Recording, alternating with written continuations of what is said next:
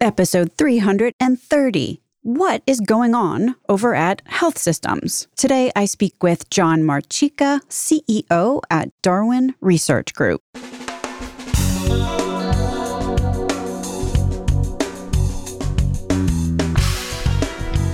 American healthcare entrepreneurs and executives you want to know. Talking.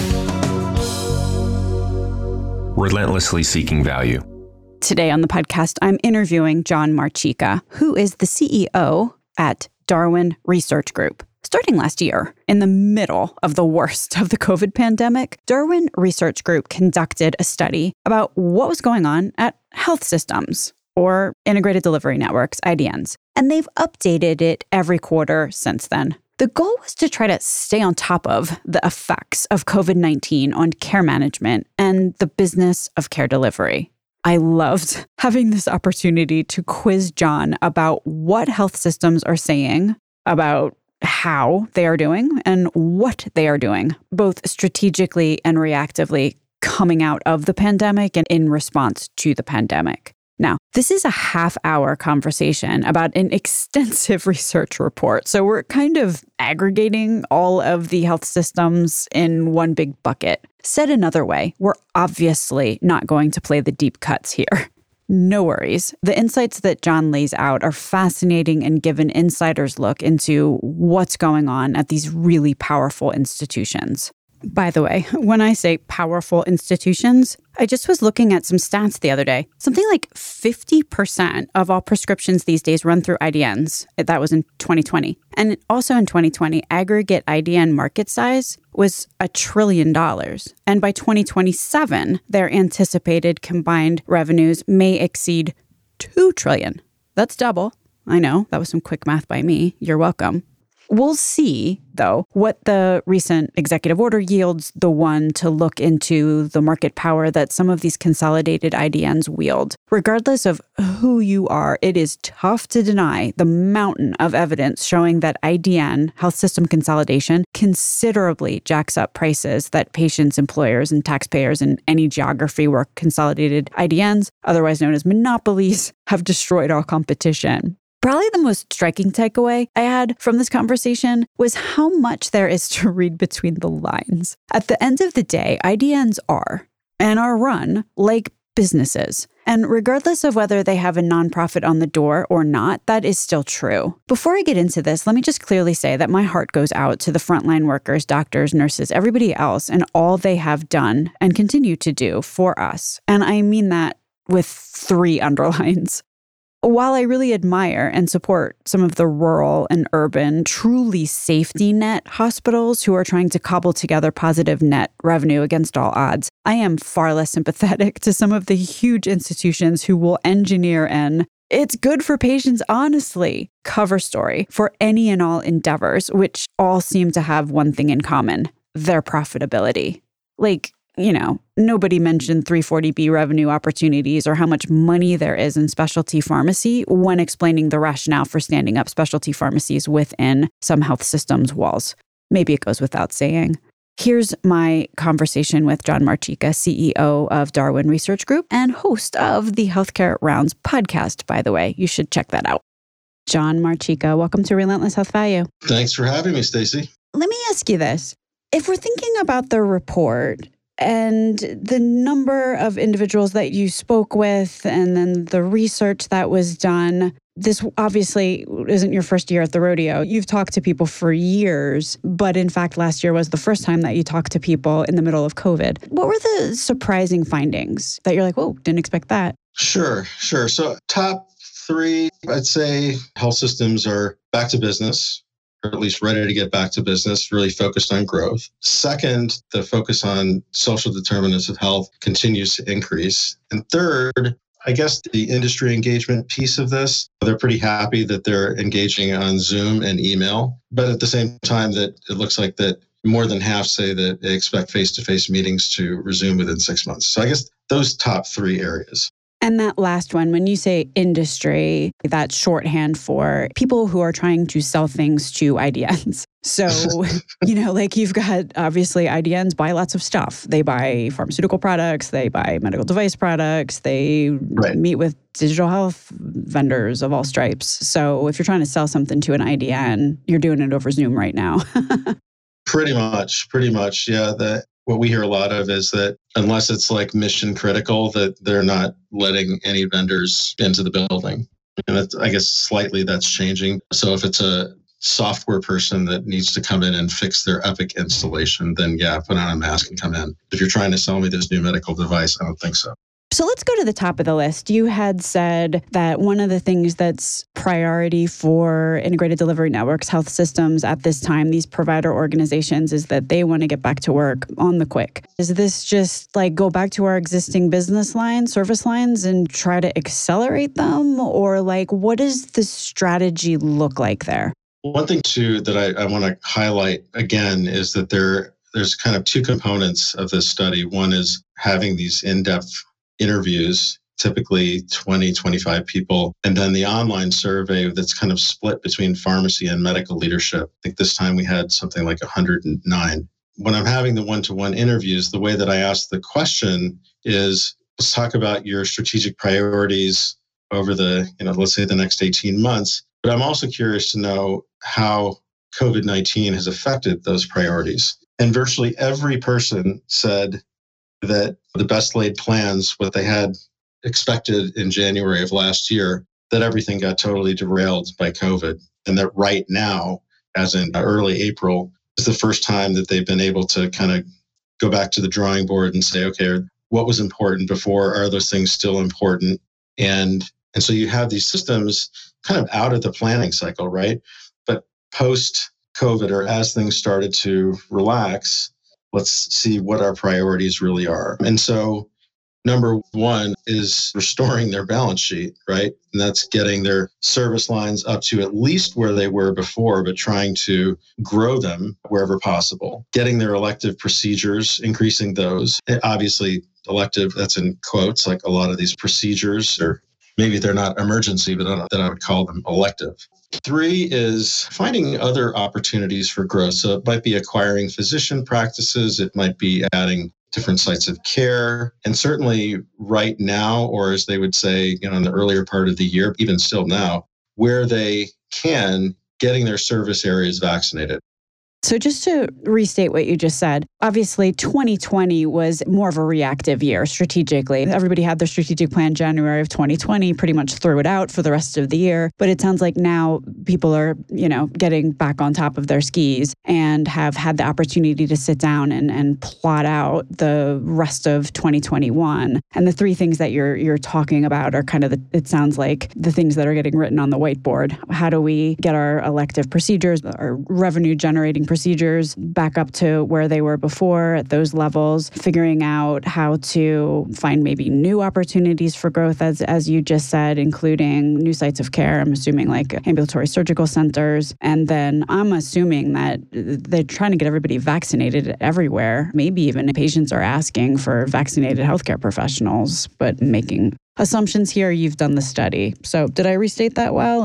A couple of things that I would add to that. So when we talk about ASCs, then definitely yes, but also we've been hearing a lot about infusion centers, increasing the number of infusion centers. And I mentioned acquisitions. Another thing is to think about that was kind of a recent common theme is when you look at their service line, what their priorities are, that includes primary care, oncology, cardiovascular, and orthopedics. But I want to pause on primary care there because a significant number of people were telling me that there's this kind of renewed interest in primary care. And as I've been reviewing this with our clients, their partners on this study, people always pause and say, well, wait a minute, what do you mean they're focused on primary care? And I think it's a couple of things. I think that COVID really kind of highlighted potentially deficiencies that they had in primary care, and that a lot of lessons were learned, especially through telemedicine and virtual care. That's the top thing that comes to mind. But also, as you might imagine, it's a referral network for them, right? So whether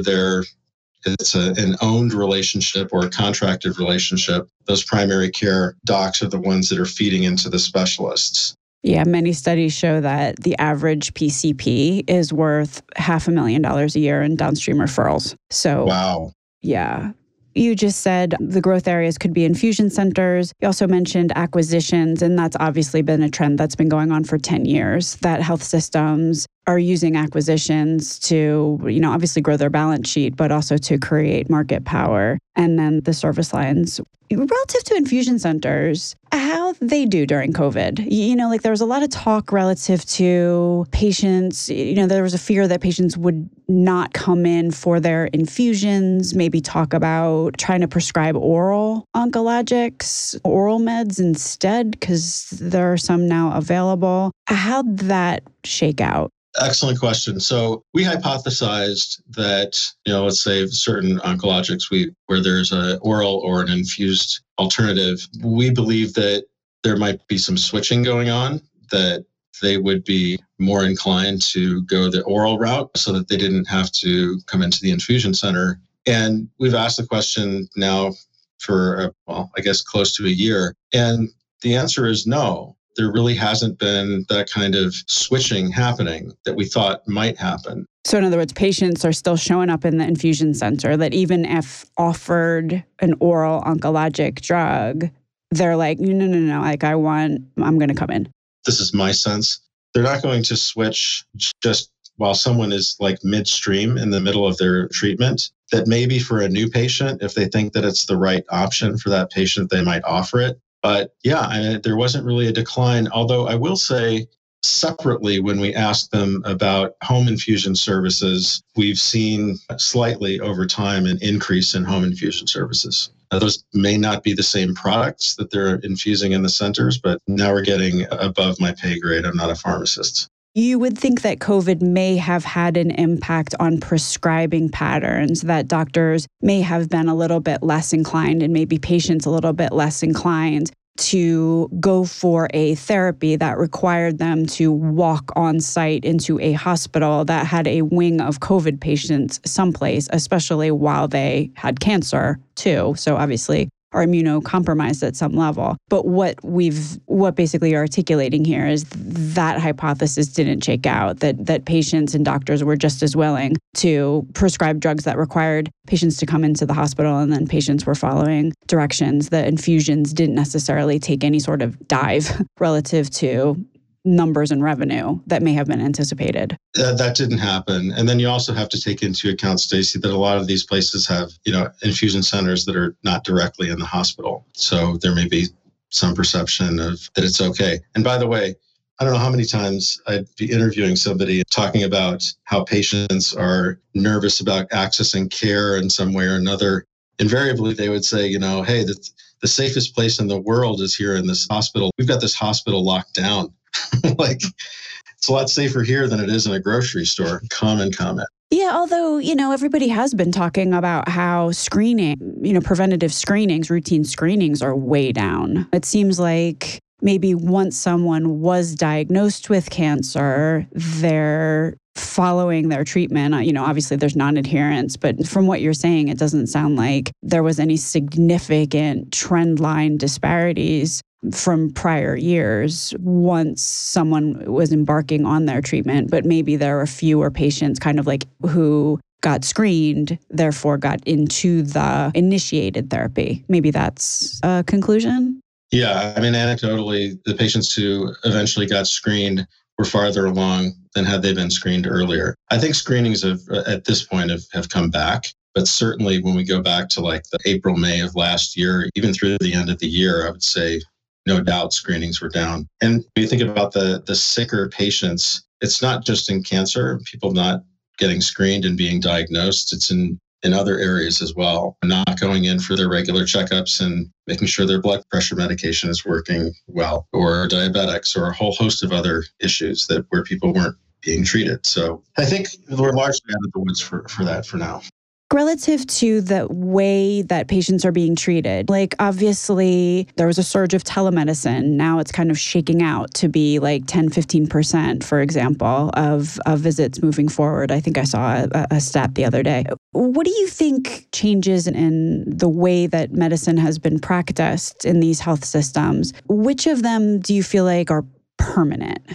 By the way, the number that we report is about 20% of primary care visits, and the specialty visits are down around that 10%, 12%, with the exception of behavioral health that is north of 40%. That's In been telehealth. the real in telehealth. Yeah. Interesting. Wow. People say the same thing. Telemedicine's here to stay. But then when you press them on it, okay, telemedicine's here to stay. I got it. What does that really mean? And that's where I think that people make an assumption like it's kind of like home healthcare, remote monitoring, things like if we're going to be progressing in the way that we deliver healthcare, these are all things that are going to be important. But I don't know that there's necessarily a roadmap that people have built yet that says this is how we're going to be using telemedicine going forward. I mean, you got to remember there are exceptions to this rule, but many of these systems didn't really have a program in place. And so it was like, oh, do we FaceTime? Do we Zoom? Like they didn't really have any system, or maybe it was like half of 1% of visits for very specific rural patients, let's say. So it's taken some time to get them to the point where, let's say it's maybe an Epic product and it's integrated into the EHR. And so it's more of a staple now, but I don't know that I have like the best answer because I don't know that IDNs by and large or health systems by and large have the answer unless they already had a robust telemedicine program in place prior to COVID. They're kind of not preparing for a future of telehealth. What's the conclusion that you might draw? I mean, are they moving? They're like, okay, well, we got to get serious about this. We can't use FaceTime forever. We got to stand up something for reals. I don't know that I know the answer to that. My sense is it's kind of like in talking to people about this issue, which it's a staple of our interview guide. You'll hear, yes, we had to stand this up. Yes, at one point it was 40 to 50% of visits. Now it's back down to 20%. We know it's here to stay. I'm generalizing. There are exceptions, but I'm generalizing that I don't hear a strategy in place. It's like it's inevitable, but I don't hear a strategy of, okay, well, how are we going to move this forward and integrate it? Interesting, especially because there's obviously new entrants into the space that very much have a virtual care / telehealth strategy. So it's interesting to hear that the, I'm going to say more traditional health system players are not articulating one that could wind up being a strategic gap. One thing to keep in mind, and this is important, when we first, early on, CMS said that they were going to reimburse at parity. But now when we're asking the question around reimbursement rates, they're saying by and large that reimbursement rates are declining across payers. And so, in fact, I wish I had the statistic in mind. We asked a really specific question last time, so back in October, around like what percentage of reimbursement would it cause you to move away from telemedicine? And I want to say it was something like 60%, meaning 60% of the reimbursement. But that's a powerful negative motivator. If you're not getting paid, then regardless of whether you think that it's convenient or important, they're going to move away from that, it. Right? For sure. Absolutely. And if we're talking about a strictly fee-for-service reimbursement model, then there's that. If you're talking about a model that it's very consumer-driven, and if you have patients firing physicians that aren't using telehealth, there's that. If consumer experience is significantly diminished because now everybody's pretty, especially for a medication refill, you're going to ask a patient to drive across town and sit in the parking lot and the waiting room and all kinds of stuff to get a refill, so okay. I could definitely see that from a financial standpoint, there is a short-term issue here, but from a long-term strategic perspective, especially again, given the new entrants in the marketplace that are, just diving headfirst into the virtual market, I could definitely see that there'd be a strategic gap for any institution that was thinking that if they couldn't figure out how to do a virtual visit and make money at 60% reimbursement, I'm not sure. I guess there's pros and cons there, right? That these systems are going to have to certainly weigh. Well, let me just respond to that. That's interesting the way that you phrase that, because initially my thought was to blame the payers, right? And to say, look, a visit is a visit. And regardless of where that patient is, doctor or the nurse practitioner is spending time with that patient. And so why would you reimburse at a lower rate if the quality is still there? But at the same time, to your point, they should be able to figure out a way by being more efficient, because telemedicine, you could argue, is virtual medicine, is by its nature more efficient. You can see more people in a shorter period of time. Then they should be able to figure out how to make money. Because I agree with you. If those facilities cost what the facility fees would lead us to believe they cost, think of how much money can be saved. Have you had televisit? Have you had one? I did. And, they're like 5-minute visits. You know what I mean? Like legit 5 minutes. But if I can tell you that if I was in that doctor's office, I would have dragged it out to 20 because I spent 3 hours getting there. You know what I mean? Yeah, I've had a couple. They're awesome. It's a much better experience than having to go sit in a waiting room somewhere. Yeah. We'll see how that shakes out. So let's talk about social determinants of health. And you have seen an increasing interest from your health system interviewees with concern about health disparities. What are you hearing, and what are the action items that these health systems are taking? Many of these health systems have always kind of focused on health disparities, social determinants. There are some standout examples. I remember the Kaiser Initiative for the homeless, and then Montefiore and some areas in the Bronx installing air conditioners in patients' homes, patients who had asthma. So things like that. And when you ask about social determinants, very often people will give that answer, say, well, we've always focused on certain populations where there's more need, but now we seem to be making more of an effort. And some of the early data that was coming out around COVID showed that Black and brown people and poorer people were having worse outcomes. They were dying at higher rates. They're hospitalized at higher rates. And so I think just if not only because of that there was more of a focus on these patient populations. I mean, we've noticed since the May study last year an increase every time that say that they're concerned about health disparities. I think something like 3 and 4, 75% of respondents in the online survey said they stepped up their efforts and focused on social determinants of health. I mentioned COVID as being a driver. What are you seeing with some of the people that you're interacting? Are you hearing the same kinds of things about being concerned about social determinants and including some of that in the medical record, things like that? Oh, the tables are turning here, I see. No, I'm just curious. It's an important topic. So yeah, I do think that it is an important topic. And I feel like there's probably the non-cynical and then the very cynical way to look at it.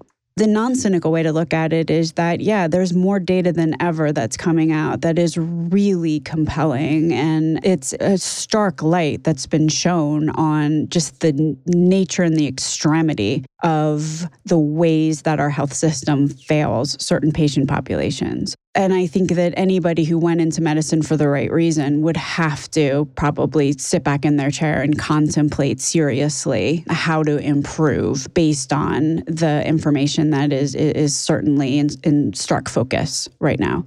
On the other hand, there's probably there's a business case here. From both an FFS standpoint as well as a value standpoint. From a value-based care standpoint, if anybody's assuming downstream risk, then keeping that patient out of the hospital certainly has its benefits. But there's also an interesting business case for even fee-for-service, because if you start thinking about the nature of somebody who might need an air conditioner in New York City, which is where Montefiore is, otherwise they're going to have an acute asthma exacerbation. Probably they have Medicaid, which doesn't, as everyone knows, reimburse particularly well. So one of the hypotheses, and I'm just kind of repeating something that I heard, but one of the things is that if you only have so many beds, and I'm not talking about Montefiore right now, I'm just talking about any urban hospital, right? If you only have so many beds and one of them is being taken up by a Medicaid patient, then you don't have room for someone with a commercial insurance. So it actually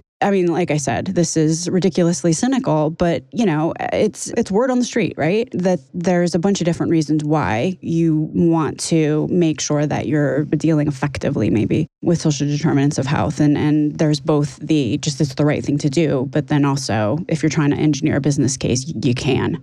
I also think, so flipping back to the non-cynical side of things, there are quite a few truly religious, mission-driven organizations that believe that it's part of their charter to be caring for the underinsured or caring for certain patient populations that, it's that they feel like it's just the right thing to do. Like my wife used to work for Dignity, and she was shocked at how much their mission just was pervasive throughout the culture, throughout the organization, the way they talked about patients, the way they talked about each other, the way that they engaged with each other. And so there's that positive side of things. Although I do think that there's a lot to what you say about that Medicaid bed or that person on Medicaid using up a bed that could be used by someone who has better insurance.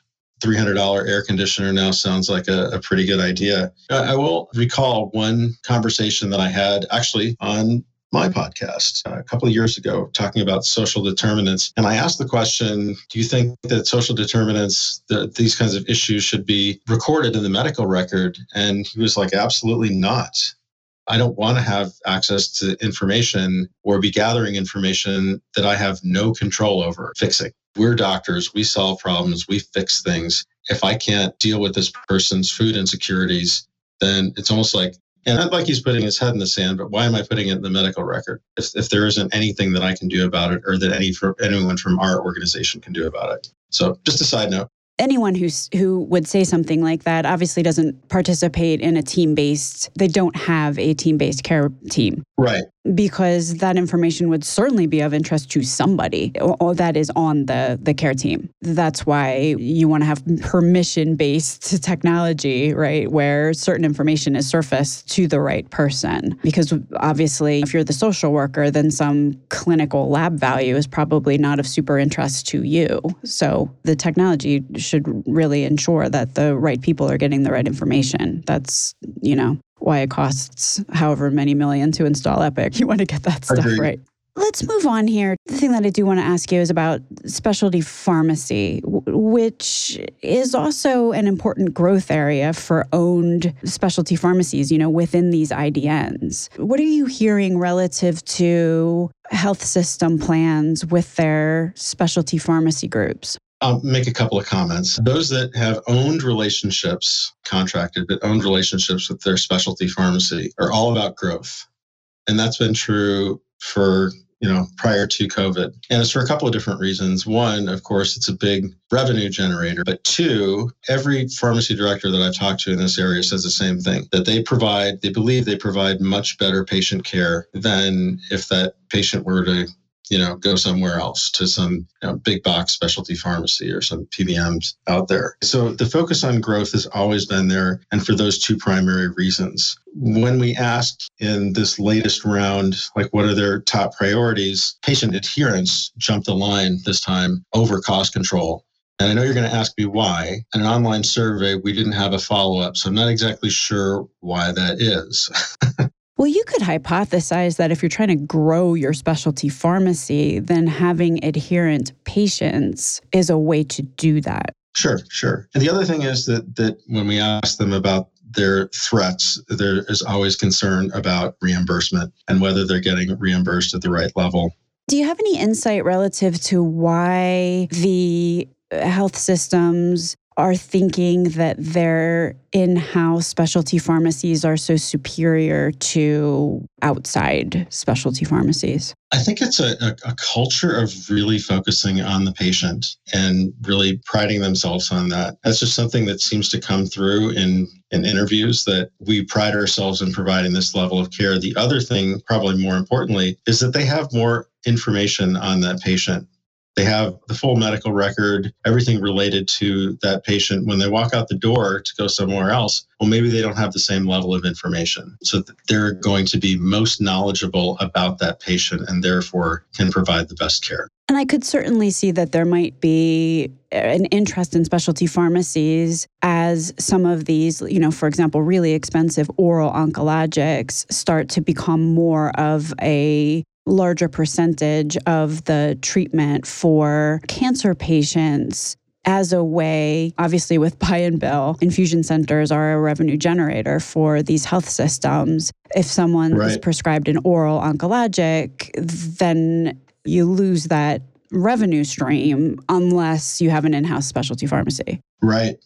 Yeah, that makes sense. Let's talk about Darwin first, and then I'll ask you about your podcast next, my friend. Sure. So Darwin Research Group focuses on studying really integrated delivery systems. We have this engagement study that we've been talking about. Also, we kind of specialize in profiling large organizations. So that's us.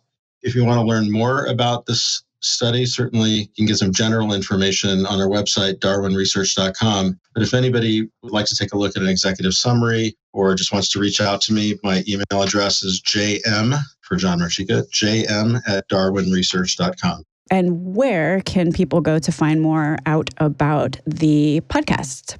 I'm just going to put you on the spot and say I hope that I can get you as a guest on Healthcare Rounds, which is my podcast. And that's available wherever you get your podcasts, Apple, Google. You can find it on our website as well. It's a lot of fun. And you're in season 5, correct? We are in season 5, yeah. And the theme is really, I think it's pretty similar to yours, Stacey, is we're looking to talk to people who are trying to influence at least one leg of the quadruple aim.